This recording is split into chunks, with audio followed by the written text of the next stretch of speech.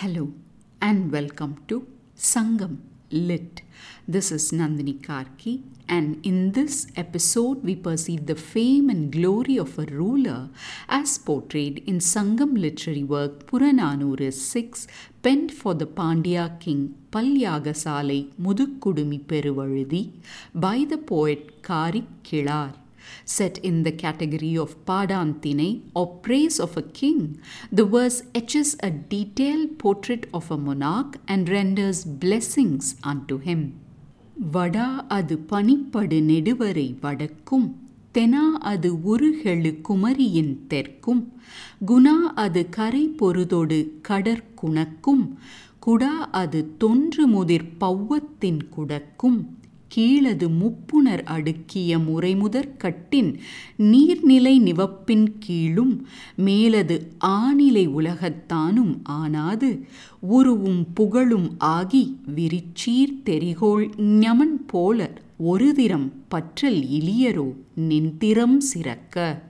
செய்வினைக்கு எதிர்ந்த தெவ்வர் தேயத்து கடல்படை குளிப்ப மண்டி, அடற்புகற் சிறுகன் யானை செவ்விதன் ஏவி, பாசவல் படப்பை ஆரையில் பல தந்து, அவ்வையில் கொண்ட செய்வுறு நன்கலம் பரிசில் மாக்கட்கு வரிசையின் நல்கி, பணியர் அத்தை நின்குடையே முனிவர் முக்கட் செல்வர் நகர்வலம் செயற்கே, இறைஞ்சுகப் பெரும நின் சென்னி சிறந்த நான்மறை முனிவர் ஏந்து கை எதிரே, வாடுக இறைவ நின் கண்ணி ஒன்னார் நாடு சுடு கமழ் புகை எரித்தலானே, செலியர் அத்தை நின் வெகுளி வாழ் இளை மங்கையர் துணித்த வாழ் முகத்து எதிரே, ஆங்க வென்று எல்லாம் வென்று அகத்து அடக்கிய தண்டா ஈகை தகைமான் கொடுமி, தன்கதிர் மதியம் போலவும் தெருச்சுடர் ஒன்கதிர் ஞாயிறு போலவும் மன்னிய பெரும நீ நிலமிசையானே.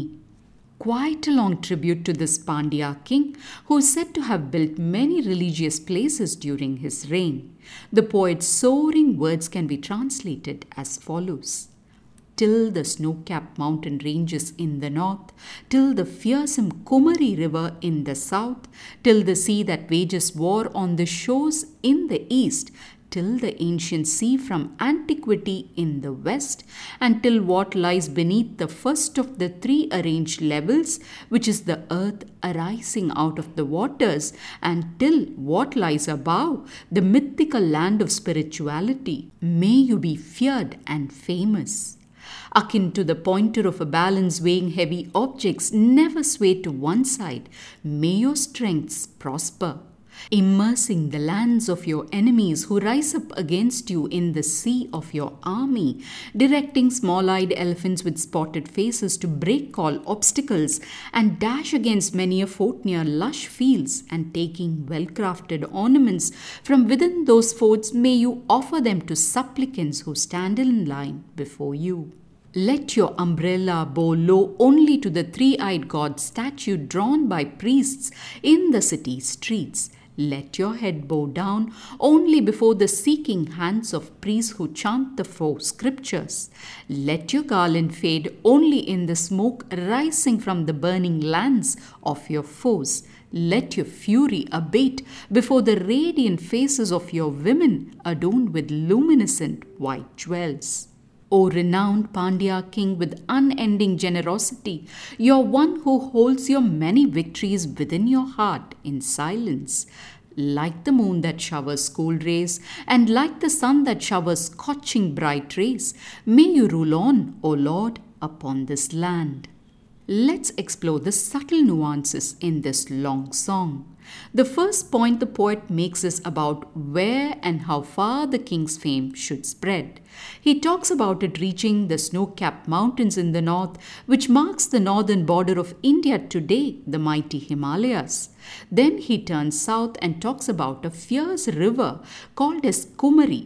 As there is no known river of that name in contemporary Tamil Nadu, some people interpret this reference as talking about one of the rivers in the mythical continent of Kumari Kandam, the lost land of the ancient Tamils. While there is no scientific evidence thus far to support this theory, perhaps this Kumari River refers to a river in the southernmost part of the Tamil land, lost today to changing geology of the terrain. 2 directions done, 2 more remain, and both are covered by seas. For the eastern sea, which we call Bay of Bengal today, the poet makes a curious reference as to it being a sea that constantly attacks the shores. Pausing for a moment and reflecting on these words makes me think of the monsoon storms that ravage the eastern coast of India from Tamil Nadu up until Orissa in the months of October, November, and December, and makes the meaning of this ancient poet's words relatable.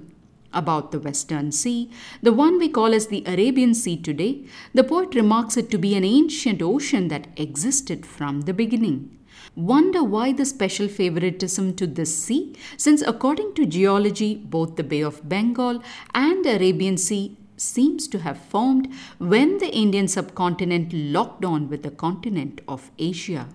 Moving away from this geography lesson, the poet enters the world of mythology and describes his belief of 3 layers stacked one on top of the other, the earth, sky, and heaven, and mentions that the earth is the first of these layers as it rises above the waters. The poet concludes his first point saying that the king's fame should spread that far north, south, east, and west, and to the lands beneath the earth and the heavenly spaces above the earth. One more vital point about the king's impartiality is presented by saying how he must sway not like the pointer of a balance and always strive to never take sides. Per these poets, a king is no king if he doesn't quell his enemies, and to relate this effect, the poet narrates a battle scene where the king drowns his enemy lands with the sea of his army, and rising above like towering waves, the king's elephants attack many a fort next to lush fields. The significance of forts being next to lush fields is that it's a prosperous land with enough food, and when food is in surplus, artistry would flourish too. Right, says the poet, talking about the well-edged vessels and ornaments to be found inside such attacked forts. The poet concludes this segment with the words that the king would lay siege to all the wealth of such forts, and then he would offer them to the many supplicants at his court.